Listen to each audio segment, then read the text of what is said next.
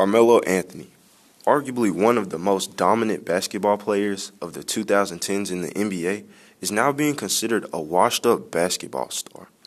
After a year of inactivity, he is being signed to the Portland Trail Blazers. Is this a good move or a bad move for the team? Hi, my name is Solomon Hill. Along with Tyler Clark. And we're here to talk about why this could benefit or harm the team in the long run.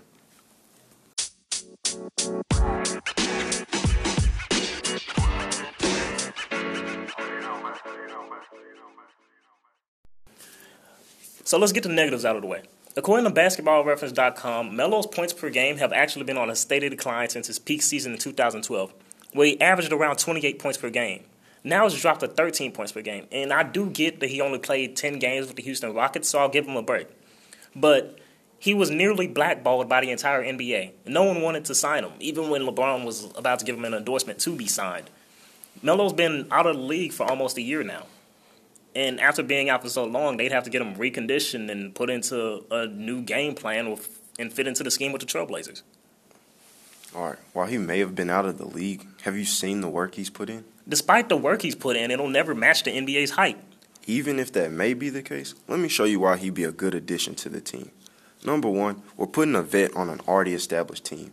This will give the team valuable insight on the game from a player who's had a serious impact on it.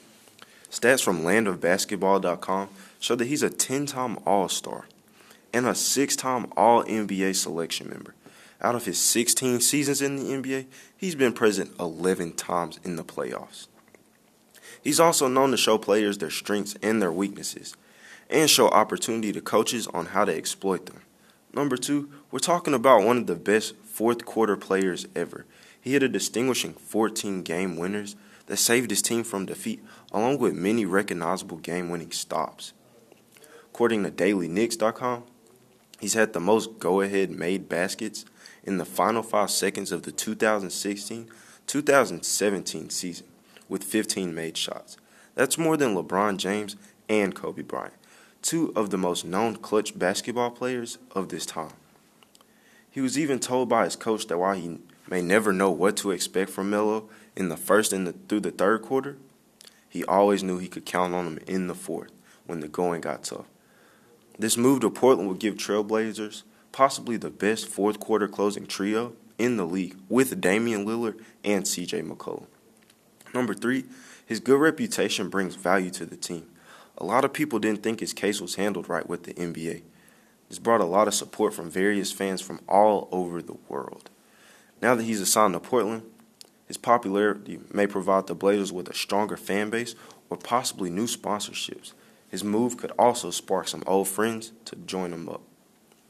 He's known to be very relatable and a great teacher. With the lessons and insight on the game, who wouldn't want to be with him? With that considered, we are just going to have to see how he fits in and how the Portland Trail Blazers use him, because in the end, it's all about the game plan that they use. And I understand that. So, Melo to the Blazers, this is a win-win for everybody, no doubt. The Blazers get a new fourth-quarter finisher, a new teacher, and a possible source outlet all in one man, Carmelo Anthony. As for Anthony, he gets a second chance to strive at what he loves with a new group of people. Hopefully you've learned how just one player could have an effect on a whole team. If you have a player that you think would be a better fit on a different team, investigate it and see what new information you can learn about it. There are no wrong answers. You never know what you could predict. And with all that said, that wraps it up for this episode of the podcast. As always, we hope you enjoyed.